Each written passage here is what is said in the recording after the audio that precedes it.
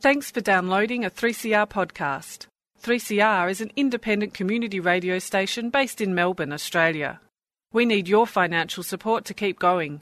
Go to www.3cr.org.au for more information and to donate online.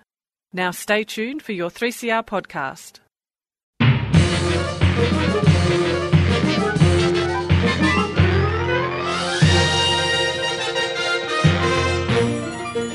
Hello, you're listening to Lost in Science. It is another fabulous week of fabulous science for your fabulous brain. And with me as always, I have the fabulous Claire and the fabulous Stu. Claire, what... I'm not going to use the word again because I'm pushing it too far. What have you got for us today? Well, Chris, you fabulous human you, we have a special guest with us on Lost in Science this week, Dr. Jared McKenna, who is a reproductive biologist who has spent his PhD research doing some incredibly interesting work looking at the Egyptian spiny mouse. And do you know anything about the Egyptian spiny mouse? I can guess some things about it. Okay. That it's spiny. Where it's from and where it's from. Yeah, okay. Well, one of the other incredibly interesting things about it is that unlike most other mice and most other mammals in the world, except us and a few other mammals, it has a period. It menstruates. And it is incredibly rare for that to happen in the animal world. So this means that it's a very good, I guess, model for, you know, human reproduction and female reproduction. So I'm going to talk to Jared all about that. Cool. So we're talking tiny tampons. I think we're talking mouse pads, aren't we? Hey! We have a winner. Oh, wow. How is it that me, the only woman here, did not make any of the pad and tampon jokes? Mouse pads, though, Stu, over to you. What have you got for us this week? Back on the fabulous train. I'm talking about fabulous fungi. It's actually a story that's come up in the media about fungi, and a computer scientist has been doing weird things looking for signals from the fungi, and he's found some stuff which has been reported as that fungi can communicate using electrical signals. And I had a look at what he actually found, and let's just say that's not really the story. It's an interesting story, and I'll get onto it later, but I'll try and clarify a little bit and try and tone down the hype that's been built up by some people who probably didn't really read the paper that he published, actually. Sounds spurious to me. Well, on with the show.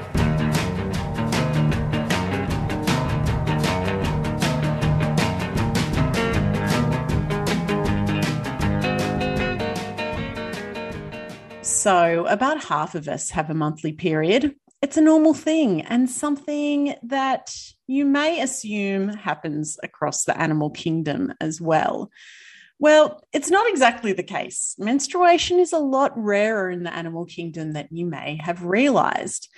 And this has all kinds of implications for the way that we can research and understand human reproduction and pregnancy.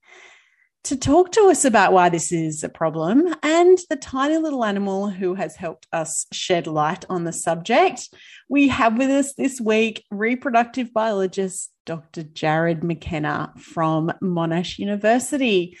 Jared, welcome to Lost in Science. Thanks so much for having me, Claire.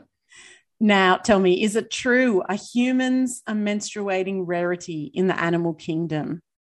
Yes, it is incredibly rare. It's about 2 or less than 2% of all mammals. So about 5,500 mammalian species, only about, I think it ends up being 75 or 80 actually have a menstrual cycle. So it's that rare. And do we know why this is? There are a couple of theories, but we've got no answers yet. These are all sort of the evolutionary questions that we don't have answers to. It could be this, it could be that. One of the theories, one of the leading theories, I should say, is that we are lucky enough to have a menstrual cycle where we can afford, in a way, to shed our tissue and not be chased down by predators and things like that. So we're smart enough and we're developed enough that we can sort of fend for ourselves, and we can afford to use this sort of reproductive strategy where, as you think of, a whole lot of the mammalian species are prey. Mm-hmm. So they can't really afford to do that, whereas we can.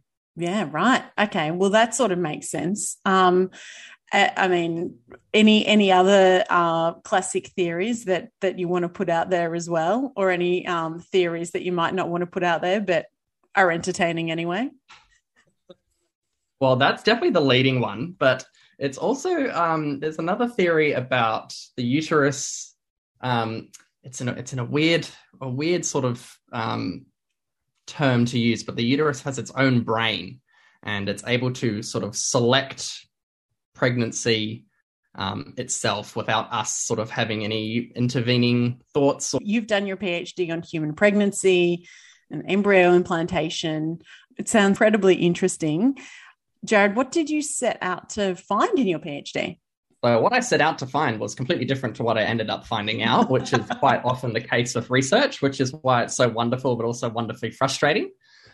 So what I set out to do was to actually define a lot of the reproductive techniques that we have at our disposal in humans. So things like IVF and freezing eggs and sperm and doing embryo transfers. I wanted to sort of set up that whole system so that now we could use the spiny mouse as a model for all of those techniques together. So backtrack a little bit here, because you mentioned the Egyptian spiny mouse, I believe it is, which, it's our sister species in that, it has a period and menstruates as well.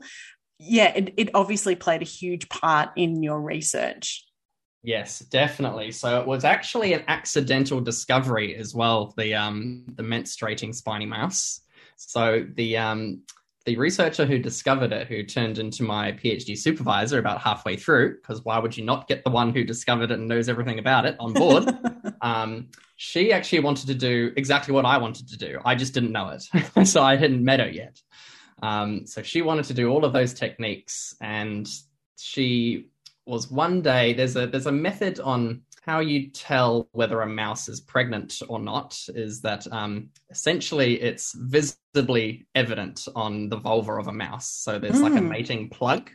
Mm-hmm. So it's kind of gross, but it's the coagulated semen from when they mated, and then a plug forms, and then so many days later that mouse would be pregnant. It's a pretty high efficiency, a pretty good success rate. And spiny mouse don't actually form those plugs. But the way that we can sort of get around that is that we can sort of take a sample of the cells from inside the vagina of the spiny mouse, and then we can see what cells are there, and you can sort of figure out where in the cycle it is, or whether it's pregnant or not. And what the researcher, Dr. Nadia Bellafiore, found out was that in a couple of the mice, she was detecting blood. And, the first thing goes through your head was, oh my God, am I hurting these mice? Am I, injuring them in some way? Absolutely not. We've had, she had her supervisors come through, other animal training experts, technicians all come through. Technique was perfect. And then sort of lo and behold, we've sort of concluded that it had a menstrual cycle, and that just unraveled the world of reproductive biology in itself. And this is the first mouse to have one. So incredible discovery. And I've sort of gone one way, or sort of picked off where she sort of stopped, and now she's gone down another route. So why is it so important for us to do science and research on an animal that has a menstrual cycle compared to an animal that doesn't? There is actually quite a lot of difference, but there's also quite a lot of similarities. So a lot of hormones at play behind the scenes are the same, and menstruating species also have another sort of facet of their pregnancy or reproduction called spontaneous decidualization. Sorry, it's a long word. It's just one that we can't condense. It's just what it is. Okay. But what that means is after you ovulate, your uterus immediately starts preparing itself for a pregnancy. So it builds up so that the embryo has a place to implant into. And that only happens in menstruating species. So any other species, an estrus species, that actually doesn't happen until the embryo is right next to the uterus. Really? Right. Yeah. Okay. So those stages are very, very different, and they're under different hormonal control. So how and when the embryo implants and how the uterus prepares itself is very different right. menstruating into estrus species. So this development of the tissue at the point of ovulation, that's incredibly important. Yeah, absolutely. That's really critical. And there are some other menstrual species out there other than the great apes. So the closest relatives, the chimpanzees, gorillas, orangutans, they all have menstrual cycles. But there are also the rare animals like the spiny mouse, for example. But there's also a couple of bats and an elephant shrew, which is like a mouse, but not a mouse. So while they do technically have a menstrual cycle, it's less human-like. Okay. So it's, for example, with the bats, they do experience that sort of buildup of the tissue and they do have a period at some point.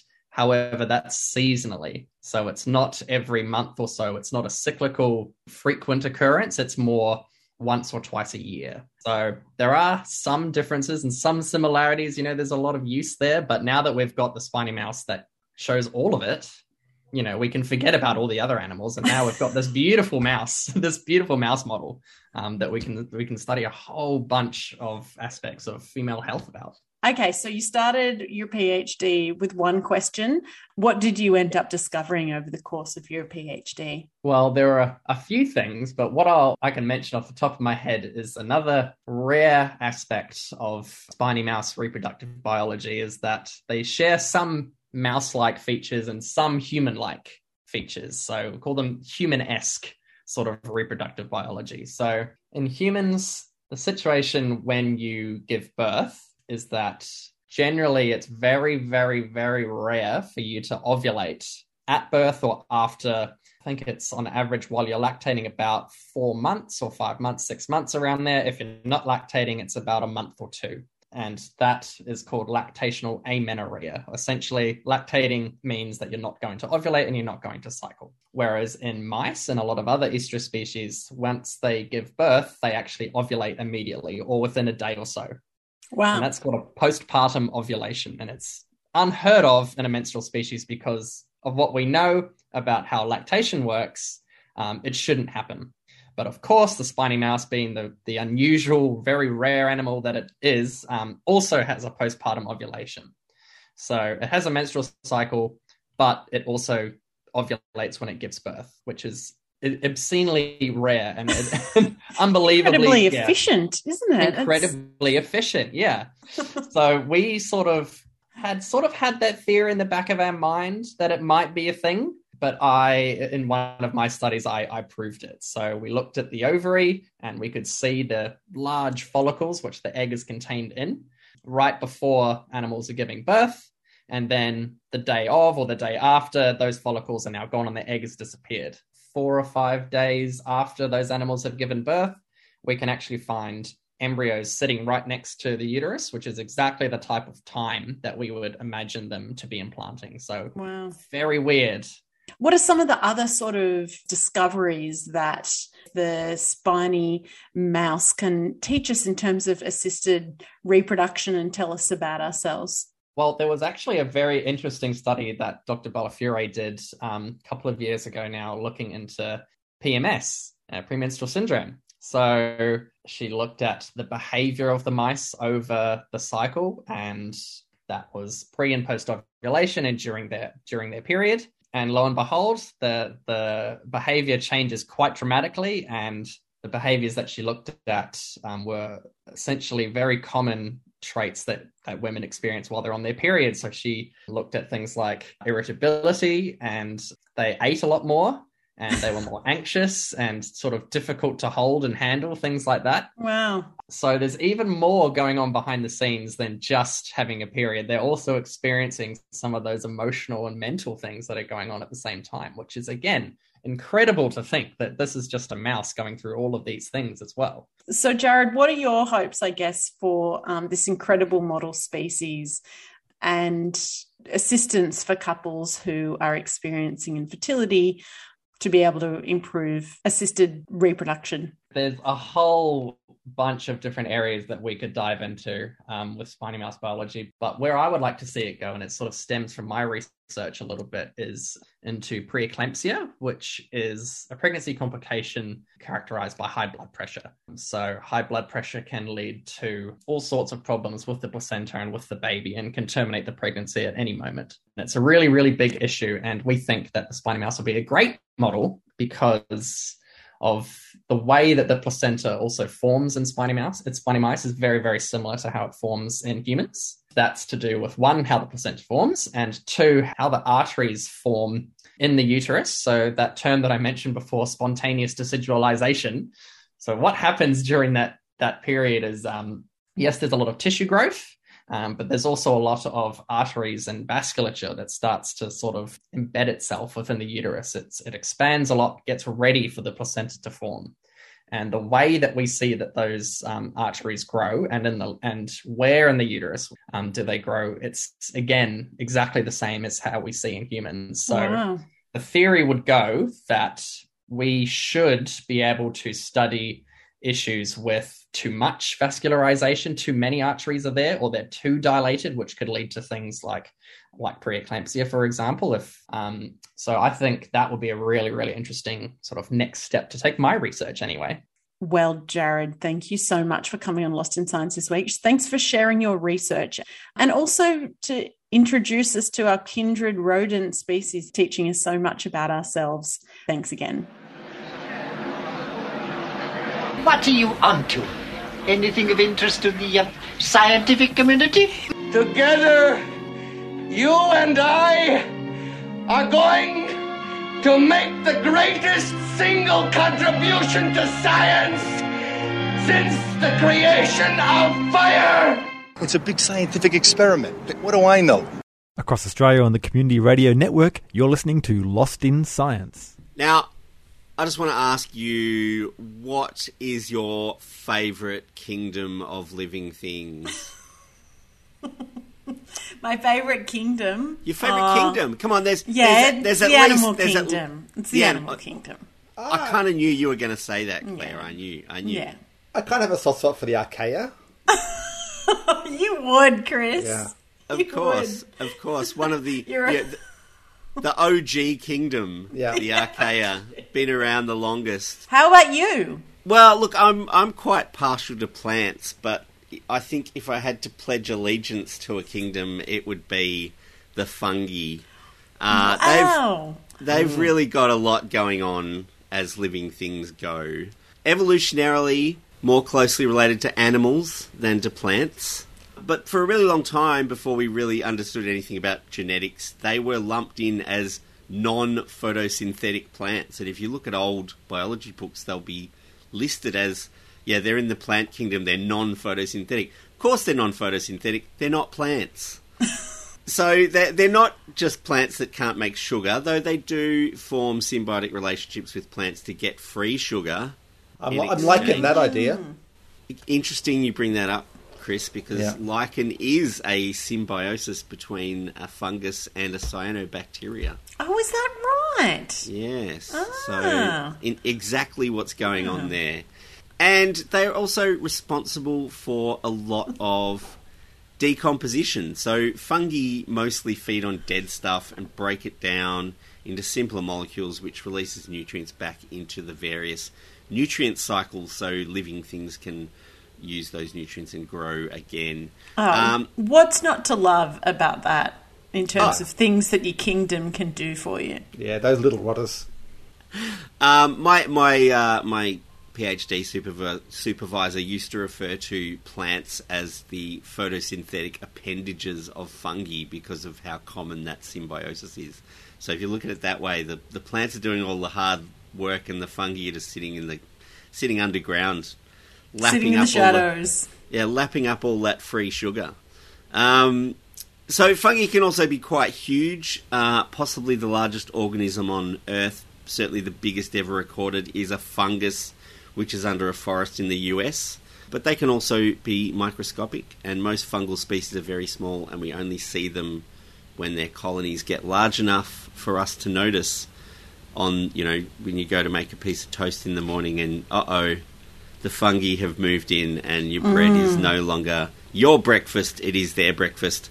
And they produce lots of spores, and that's what we see when we see mould and stuff. We're mostly seeing the spores. But the majority of fungi are relatively harmless to us, though we've got some very useful things from fungi other than food. Probably the most notable is penicillin, which is the first widely used antibiotic, and a lot of antibiotics were based on penicillin. That's why a lot of them have got acillin on the end of them. It's the sort of whole class of antibiotics they use. But fungi exist in all kinds of environments. They can be found living anywhere there is a food source and an appropriate environment. And even when there's no food, their spores are pretty much everywhere, just waiting for a meal to arrive. And they seem largely passive organisms, if I describe them that way, for the most part. Now, they can alter their environment to some degree, and they can cause changes in whole ecosystems, and they can certainly have huge economic impact. For example, did you know that the English drink tea largely because of coffee rust, which is a fungal disease of coffee, wiped out all of the English coffee plantations on Ceylon, now known as Sri Lanka, forcing them to grow tea, and then the UK government not forced people to drink tea, but certainly strongly encouraged the English population to drink tea. So they drink tea because they couldn't get any coffee, basically. So, and that's because of a fungus that wiped out all of their coffee plantations. Now, you said they can't move around much. Is a slime mould a fungus, or is that a different thing? They're actually a different kind of organism. So they've got things in common with fungi and things in common with bacteria. Right. So they go in that miscellaneous kingdom where they shove everything else that doesn't quite fit into another kingdom. But I say that they can't move around much, but they are capable of producing zoospores, which can actually swim from one place to another in search of food. So they don't just wait around for delivery, they can pick up their own dinner. Well, some of them can anyway. Fungi can also produce spores. So fungi can reproduce by just growing bigger and bigger and bigger, and they can get bigger that way. They can also reproduce by spores, and they can produce asexual spores, which are kind of clones of the fungi themselves, and sexual spores where they recombine genetic information with other individual fungi that they come in contact with. Right, and do all fungi have those options available to them? Yeah, but there's also, some of them produce more than two kinds of spores, so there's multiple asexual spore types that different fungi can produce as well. Right. They have different growth cycles and habits and all sorts of crazy things. There's multiple different sexual recombination techniques that different fungi use as well. But most people, when they think of fungi, tend to think of mushrooms and toadstools, which are in a group which we loosely term macrofungi because we can see them with the naked eye. And these visible fruiting bodies are the most obvious feature, but they represent a tiny part of the organism. Most of the fungus is actually underground, and what we see above the ground, or what we see as the mushroom or the toadstool, is just the spore-producing organ of the fungus. And so most of the fungus is actually either in the soil or within whatever substrate the fungus is consuming, like a big dead tree or a log or something like that. Now, like most living organisms, fungi produce electrical charges. And recently a paper was published that looked at the electrical charges produced by several macrofungal species. So a scientist in Bristol, he was actually in a computer science lab. He was just interested to see what was going on with those. So he put electrodes into the substrate that was around the growing fungi and found spikes in the electrical charge in the substrate around these four fungal species. And he measured them and found that they produced patterns which he compared to human languages. Now, there was a lot of media attention to this, saying, fungi speak like humans and they've got a lexicon and they've got all this stuff. And it's a way of looking at the way the patterns sort of play out when they were recorded. And he looked at these spikes in electrical charges and put them into phrases and put them into words and sort of analysed them in all these different ways. But the thing I think to remember here is that a signal is only a signal if it's received. So the fungi themselves are producing electrical charges, but whether anything's picking up those charges before this guy went and stuffed his electrodes into the soil around them is a big question. And that is the real question that needs to be answered here is, are they doing it for a reason, or are these electrical charges a result of just the fungus going about its business of breaking down food sources and releasing nutrients for its own consumption and that sort of thing. So that the charges might not be random and they may produce patterns, but unless those patterns have a meaning to either the fungi themselves or something else, some other organism, they are just charges. So one of the sort of examples I was thinking about was we pick up signals from the universe, we pick up signals from space all the time that are not random signals. Pulsars are the most obvious example of a signal that we get from space, which is not random, it is a very regular signal. And there's also various astronomical phenomena produce patterns of signals all the time. But there's no language involved and there's no communication. They are regular because of some phenomena that they are being triggered by. They're not some form of communication, which is what some of the media that's been reporting on this have sort of interpreted it immediately. And a lot of things can fit into the patterns of, lexicography and language if you try and put them into those patterns, because, we're really good as a species, humans, at looking for patterns and finding them where there's not necessarily anything that we need to be looking for. So unless there's a mechanism for fungi or other organisms to receive these electrical signals, they don't really represent communication in any useful definition of the word. But certainly something for researchers to explore, and it might lead to some new ways of understanding fungal relationships and ecological interactions. But as the researcher who discovered this electrical activity said himself, it might mean nothing at all. And it will take a bright spark to find out what's really going on. And that's all we have time for on another episode of Lost in Science. Lost in Science is recorded on the lands of the Kulin Nation in the studios of 3CR Melbourne and broadcast across Australia on the Community Radio Network with the kind support of the Community Broadcasting Foundation.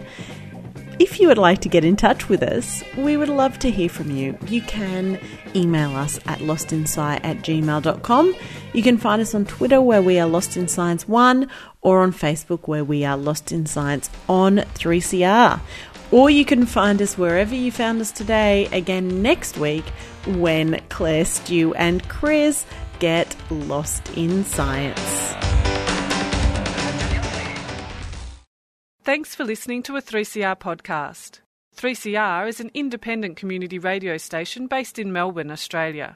We need your financial support to keep going. Go to www.3cr.org.au for more information and to donate online.